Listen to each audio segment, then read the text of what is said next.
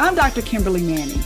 And this is Dr. Ashley McMullen. And you're listening to the Human Doctor Podcast, where we explore the human side of medicine, along with teaching, living, learning, and all things in between. Using the power of storytelling, conversation, and connectedness. Hey, we're two dope academic internal medicine doctors, but we ain't your doctors. So if you perceive anything we say here as medical advice, no, it ain't that. Also, the things we say, they only reflect our brilliant Black woman magic mind and not our employers. You could have been anywhere, y'all, but you chose to be here with us, and we appreciate you. Let's go. All right. Well, what's good, sis? How you doing? I'm as well as anybody who is a Black American in this country is doing right now. Say more.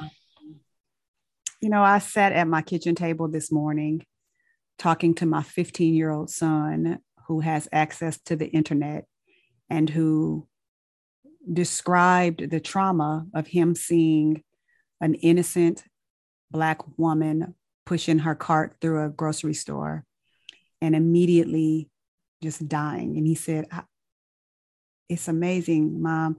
You spend your whole life trying to do the right things. You spend your whole life trying to get to the next place, and somebody could just cut it short in like 1 second. She dies so fast.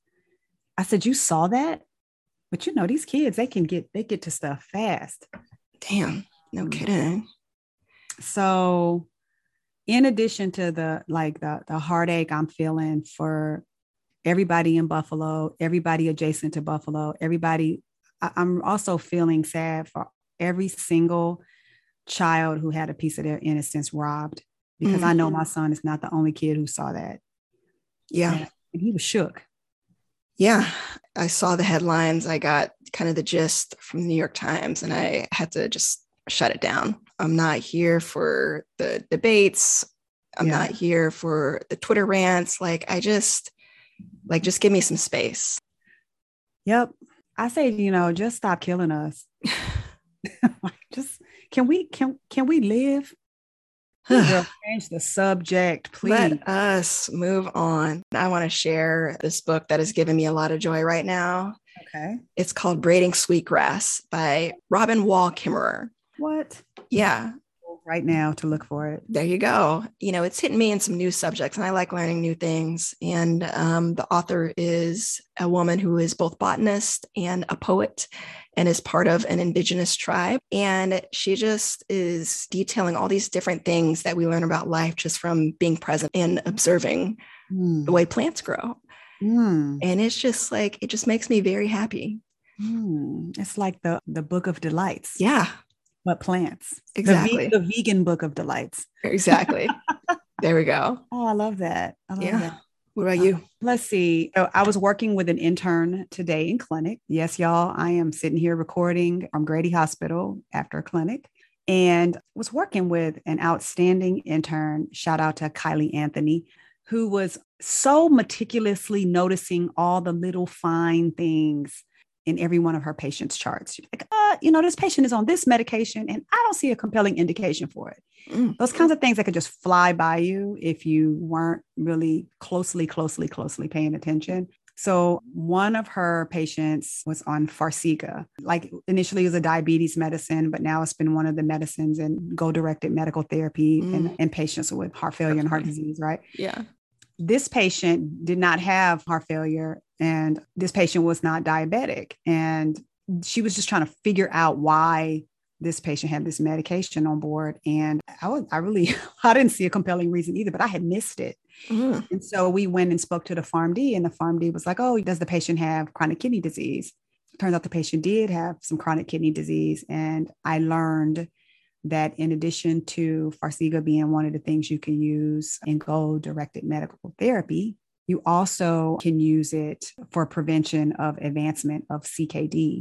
And, I didn't know that, but I think the bigger point, because I learn new stuff every day at work about some new study that showed something, but more importantly, I really like the systematic way this intern scanned every chart for her patients because she always is catching something like small. And I learned a lot from watching her. So shout out to interns who are role models to grown ass attendants.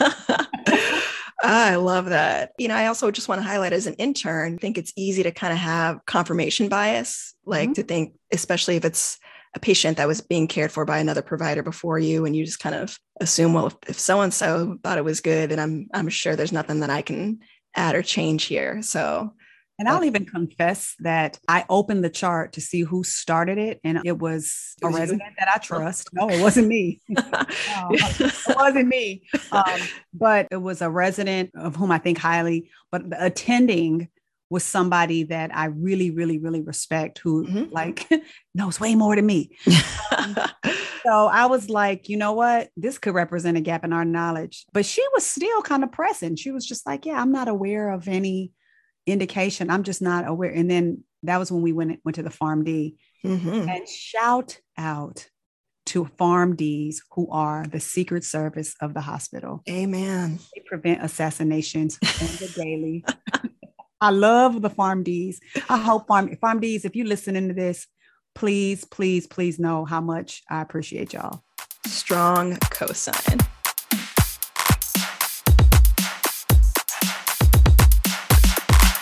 All right. Well, it is the best week because world famous Kimberly Manning is going to be gifting us with a story. So I'm here to listen. What's the word, sis? Dang, I should be like really prepared for the word. Oh, man. Okay. See, I threw up the alley-oop. You were supposed to slam dunk. The word is better. Better. Okay. I love it. The word is better, as in it's going to get better. Okay. You're going to be all right. I like that. Feeling that vibe. Yeah. Okay. So I have actually a story within a story.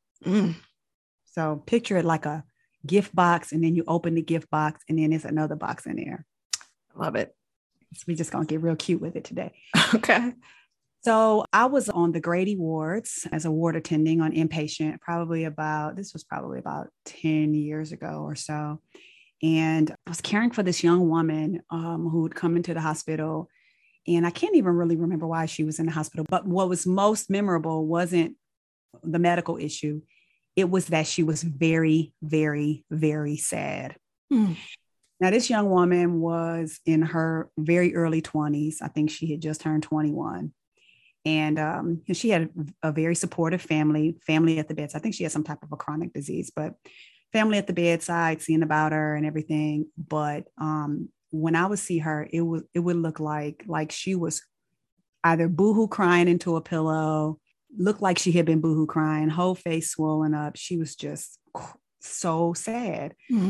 So I come in there one day and I was like, yo, because after like 2 or 3 times seeing her this way, I asked, what's wrong? I thought maybe there had been a loss in the family or something like that. So her mother rolls her eyes and says she broke up with her boyfriend. And she looks at her mother and she's just like, you don't understand. And she starts boohoo crying again. And she says she's been trying to call and she's like, she's better off. But anyway, I was like, oh, well, I'm so sorry. I do the part of my physical exam I need to do, mostly talk to her mother because she's too busy crying. And later on that afternoon, I come back to her room and she is still in the exact same state, except nobody's there with her. Dang. Ooh, hoo, hoo, hoo, crying. And she was just like looking at me like, I am just so, so sad. I'm just so sad. And I was like, okay, well, tell me about your partner.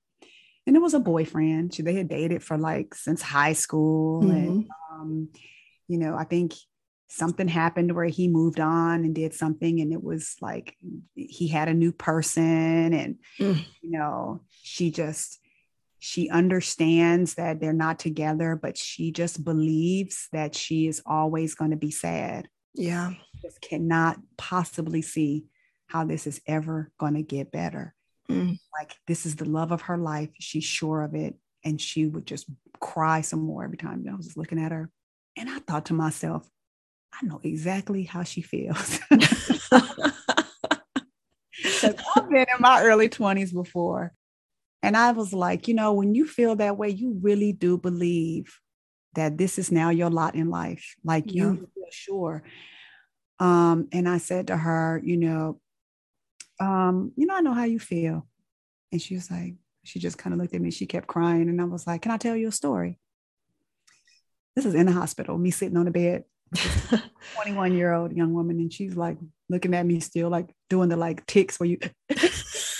So I say, you know what? When I was right around your age, I think I was about 22 years old, I was in medical school. There was this boy that I met one day in the elevator in this apartment complex near my medical school. And I put my eyes on him and it was love at first sight. I'm telling you, like the cartoons where the eyes get big. Yeah. And I could just tell by the little twinkle back in his eye that it was mutual, but we didn't even speak that moment. We left, me and my friends. We went to Applebee's where they had 25-cent wings that night. We had an exam and there's a DJ. There's the 25-cent wings on and popping. Okay.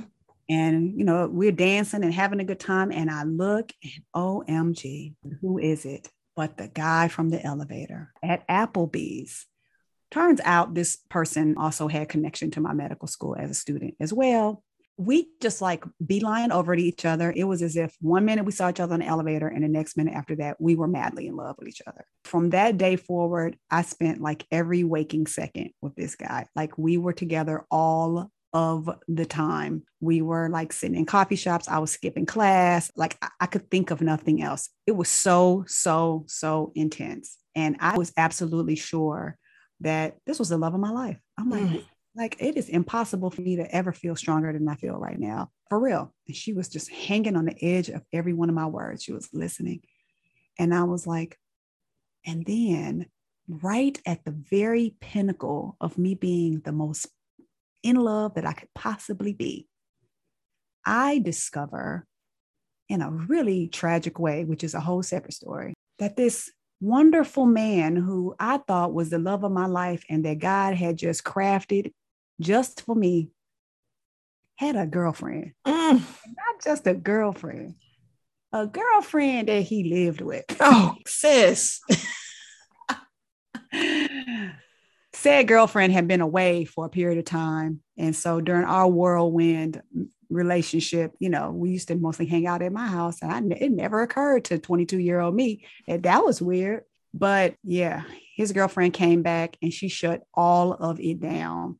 And she made it real clear to me that me and you, we don't have no problems as long as you take your paws off my man. I was devastated. I mean, I was cut down to the white meat, bleeding. And like I laid in my bed and I cried and cried and cried and cried. I couldn't eat. I got a cold. And my friends would come and talk to me and they would be like, you're better off. He got a girlfriend. I was like, for the rest of my life, I'm going to be in love with him.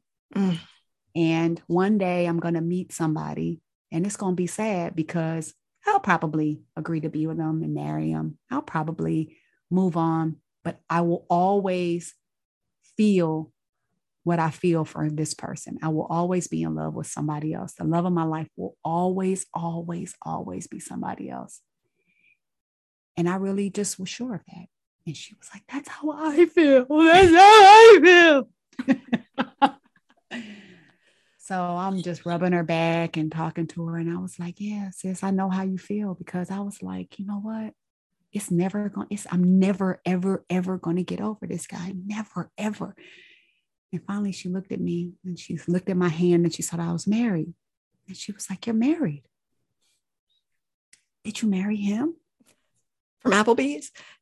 The Applebee's dude. I said, so just like you look right now was how I looked. I said, did I marry the dude from Applebee's who had a girlfriend the whole time I was dating him? Hell no. So she's like, well, what happened? I said, girl, that dude is Black history. I said, about 3 months after that, I was on to somebody else. I was like, and you know what? That minute, those days that I laid in my bed crying, I really believed what I was saying. I said, but you know what? The last time I thought about that dude, She was like, when? I looked at my watch. I said, 1993, before you was born. That was the first time I saw her laugh. And I said, I really, really, truly, truly believed what I was saying. I believed that. But it took me about 3 months to realize that wasn't true, that I was going to be okay, that time really does make a difference. And it was in about 3 months, I felt a lot better. And in about 6 months, I was like rolling my eyes. And in about a year, I was like, ugh, you know what I mean? I told her, like, fast forward, one day I did meet somebody and it was love at first sight again. And they didn't have another person at the same time. And they did have integrity and they were ready. Because, in this dude's defense, we were like children, right? 22 and like 23. Like who? Somebody's 23 right now and be like, loyalty. I'm sorry if you're 23 years old and you're about to get married. No shade. The 23-year-olds, 22 and 23-year-old me, you shouldn't have been looking to have me as your like. So I'm thinking about this story because I believe that there are times in our life where things happen and you feel sad. Yeah. You absolutely feel convinced that you will never, ever feel better. Like you just like, it's not possible, because as sad as I feel right now, it's just not possible that I could come out of this and feel better. And that's not true. That's the beauty of getting older. And I told her, I said, I promise you that this dude that you're crying about right now, gonna feel it. Feel it. I said, feel it, because when you get over this and you look back, you're going to realize that, you know what, I can get over some really tough things. I can be really sad and rise out of it like a phoenix. And then you come out of it knowing more of what you deserve and who you are and what's okay and what's not okay. And I actually, thank that dude, because I feel confident that if I had not experienced that, I don't think that I would have demanded or expected as much out of my next partner, or at least my long-term partner in my adult life. Yeah. Make sure they got keys to their own place, at least. Yeah. Or just that what they say is what they mean, and that I'm not having to always explain things or anything. And I ended up giving her a big hug. Y'all, this is pre-COVID, so we was hugging.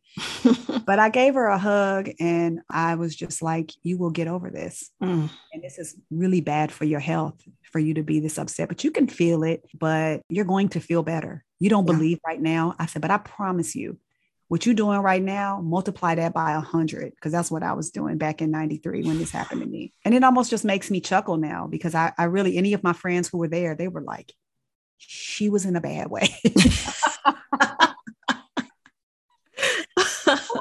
I love that story. And obviously we cracking jokes here, but that hits home for me on so many levels, because these last 2 years have been hard in many ways. And, even recently I found myself down and out to the point where it's just like, you really start to question, like, is this it? Is it worth it? Like, can I keep going like this? And, one of the things I love about personal writing is just, I can look back at times where I felt that way. And it's hard to imagine in the moment when you're really struggling that at some point in the future, you would be grateful for that struggle. But I've done this reflection so many times, and I can say confidently, there's not been a single hard thing that I've gone through that I regretted, what I learned and who I became on the other side. But part of suffering is the questioning or the possibility that, that pain is going to last forever. And that's where we got to lift each other up. The Grady elders saying, ain't no testimony without no test. Amen. Yeah. Like, let's say if you're a medical student and you studied for the boards and failed. Let's say you applied to medical school and you didn't get in. Let's say you didn't match. Yep. These are all like milestone moments in medical education and medical careers that can be devastating, can feel embarrassing, can feel like you just never, ever, ever gonna get over it. And we here to tell you that it's gonna be all right. Yeah. Kendrick was right. We gonna be all right. And this actually applies to like everything in life, but also even when I'm in the hospital, when people are like screaming and mad, I just always just stand still, because I'm like, don't nobody want to stay like this. They gonna calm down and it's gonna get better. I just need to be willing to wait it out. Now, how much pain you can take varies from person to person. Mm-hmm. And had we known about the power of therapy back in 93, I probably could have used some therapy because my coping skills and my resilience was not good. But hard situations, they do help build your resilience up some. And it gives you like a tougher shell so you can be like, all right, I know what I was able to get through before. So yeah, I'm going to be all right. Can I tell you one other funny part about that story? Oh, yes, please. So the woman whose boyfriend I was dating, unknowingly now, I wasn't no homewrecker. I wasn't doing it on purpose. But when she confronted me, one of the things that she said to me was this: me and you, we don't have no problem unless you continue to have interactions with my man. She always referred to him as her man. And she said, but as far as I'm concerned, one day in our whole lives, this thing with you, it's going to be just a blink on the radar. She held her finger up and did a little thing. Wait, sis, let me get this straight. So y'all met up in person. She came and found you, or? Let's just say we met up in person, but I got low-key ambushed. And that in itself is just, I'll tell you that. And that's for the OnlyFans version, y'all. I have to tell you that. But she said that I would be a blink on the radar in their life. So I told this patient of mine this. I told her that part too. And she was like, so where is he now? I said, girl, they are married with children. And guess what I am? And she said, a blink on the radar. I said, they ain't thinking about me. Oh my God. And I ain't thinking about them, but it gets better. My hope and my prayer is that there were no other blinks on their radar. Amen. I'm about to say, I was like, okay, good for her, I guess. And if you think that this is you, not you, don't be emailing me. It might not be you. It might be you, but it might not be you. But I don't know. Does HIPAA apply to heartbreak? I don't think so. Yeah. And there you go. You shouldn't have been doing a young girl from Inglewood, California that way. I didn't deserve that. Exactly. Yeah. Nobody deserves that. Nobody deserves that. Not my patient, not me, not anyone. Mm-mm. All right. Well, I love that. And I love you. And I love you. You are absolutely worth sitting in my office at Grady after a full day of clinic. And you're worth interrupting my wash day for. I still have a towel on my head. Y'all, I wanted to talk about the towel over Mahalia, but I just felt like I was going to go too far. But I'm so glad you brought that into it. And yeah, Jules does salute her. Appreciate you. We got to get it in when we can, even on a Monday. All right, sis. Well, make it the most spectacular day, and whatever it is going on in your life, I hope it gets better.